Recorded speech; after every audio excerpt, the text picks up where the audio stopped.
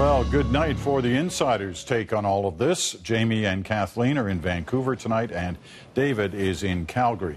Here's what I want to start with, kind of the news of the night, that there are changes happening within the Conservative camp, both on the issue front or the policy front as it relates to refugees in this case, but also in terms of the management structure of the campaign. Now, you heard what the at-issue people had to say. This question is more on your expertise in terms of what does this do to a campaign structure when these kind of changes are made at the halfway point of a campaign. Kathleen, why don't you start us? Well, listen, it can be startling to a campaign team that has been woven together for weeks, if not months, if not years. But this does happen. I mean, the NDP about a year ago retooled, appointing Anne McGrath as the National Campaign Director, changing up Tom Mulcair's Chief of Staff. And that really injected some new energy, new ideas, and new discipline into the campaign. So I don't necessarily think it's going to be a negative thing, or it could be positive for the Tories. As mentioned in the at-issue panel, there's still quite a bit of time left in this campaign, 39 days. So there is time for them to still kind of retool. That said, it's questionable if Linton Crosby's advice really will add anything different. As been mentioned in news reports, he's been a part of the team for some time, has a very interesting history, both in Australia and in the UK, in terms of his conservative tactics. And I don't know if they'll be imported well here in Canada. David, you've seen campaigns that have crises in the middle of it. I'm not sure whether crisis is the right word to describe what we're witnessing in the Conservatives right now, but this kind of change, what impact does it have? Well, I've perhaps been one of the crises at the heart of a campaign. In the 2004 election, I was in the same position as Jenny Byrne has been in terms of public calls for my head. But I think it's incredibly disruptive, and I think it's a little different situation than what Kathleen is describing. A year out from an election is still time for all those relationships to forge, and especially for the trust relationship to be built in the team and between the team and the leader. And I think that this kind of a change, although the Conservative campaign looks like it is in need of new ideas and some new approaches, this kind of change, if it's a real change in authority and reporting structure, is likely to create a lot of confidence issues and a lot of missed signals and miscommunication over the rest of the campaign. I think it's a problem. Jamie, you know a lot of the people involved in this. What's your sense? Well, first of all, we don't know if there has been a change or not. This guy has been around for a long time. It goes back to one of my former colleagues, Patrick Muttart. These parties have been very close for a long time. So a lot of it will depend on whether there was consensus amongst the team. We had to make some adjustments or not. And, I think it's clear that where the Conservatives started and where they are today, they've not gone up. So it's reasonable to make some adjustments and some changes. So I'm not sure, though. I'm a bit of a contrarian on how much time is left. A lot of people think the campaign started this week.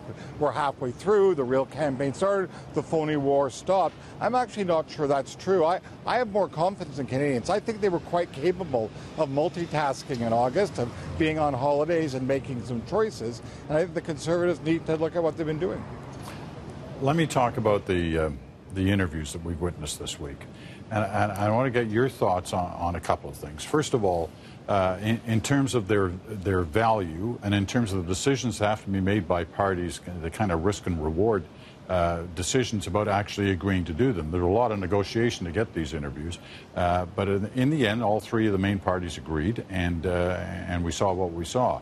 Watching them, Kathleen, what do you give us a sense from inside what the decision-making process is to go ahead and do these? Well, listen, if you're sitting in a war room and you're trying to decide what interviews you're going to let your leader do, these are the risks that are presented by taking on an interview like the leaders did last week with you and that aired this week. The risks are this. You've got a tired leader who's already been campaigning for 5 weeks across Canada. They're going to have minimal time to sit down and prepare. There's a big chance that there could be a slip-up, something that would go on air at national broadcasts that the campaign doesn't want to go to air. And the problem is that with the lack of kind of a national national English debate that's happening from the Broadcast Consortium, these kind of interviews, the interviews that you did this week, really become appointment television. Everyone was tuning into them. Everyone was listening to them. They're the first real in-depth interviews of the campaign.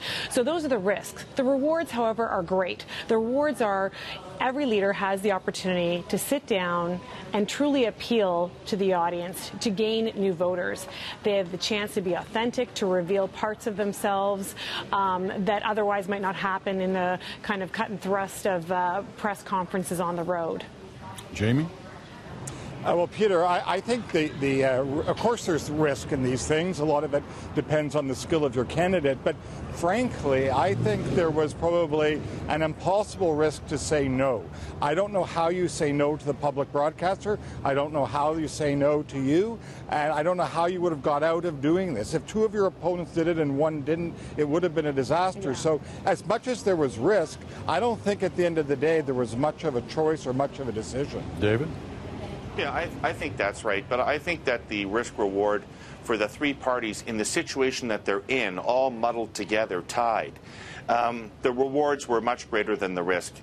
Nobody seems able, after a month of campaigning, to close the deal with Canadians. Everybody's jumbled up together. You presented people with an opportunity in a much more than you can ever do in the 7 seconds of clip you get on the news to lay out your case for why you ought to be elected. And I think all three of them took advantage of that. And I think it was the biggest learning experience for anybody in the campaign so far, what we learned about the parties and the leaders in those 3 nights. You know, I've only got a minute or so left, but one of the questions that I've had repeatedly since these were on the air is why did they have so much trouble talking about themselves? You know, that question about why would you make a good prime minister that came at the end to each one of them. They all kind of, you know, reverted to policy. What's the issue here? Why do they have such trouble talking about themselves, Jamie?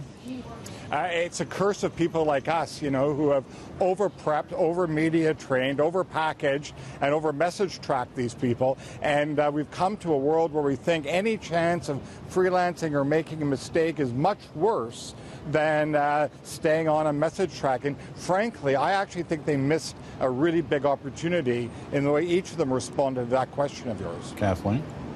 I think it is hard to open up like that when you've been trained by your staff so much, but it's kind of for the viewers at home, it's like it's very easy to draft a resume, to put down your skills, your experience down on paper, but to draft that cover letter, that letter that sells yourself to the company that says, this is what I have to offer, this is why you should choose me, this is why I'm the best fit, that's more difficult than doing your resume. And so it's that kind of authentic speak when you're asking a leader to open up why they should vote, why Canadians should vote for them. It's more difficult, but it can be done. Jack Layton did it. I think we saw a glimpse of it with Mulcair last night when he talked about, you know, the fire in his belly and how his belly was a little bit bigger than others. But that kind of self-deprecating humor is appreciated by Canadians. You get the last word, David.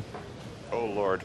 Anyway, I think when you asked him that question, Kathleen talked earlier about the risk.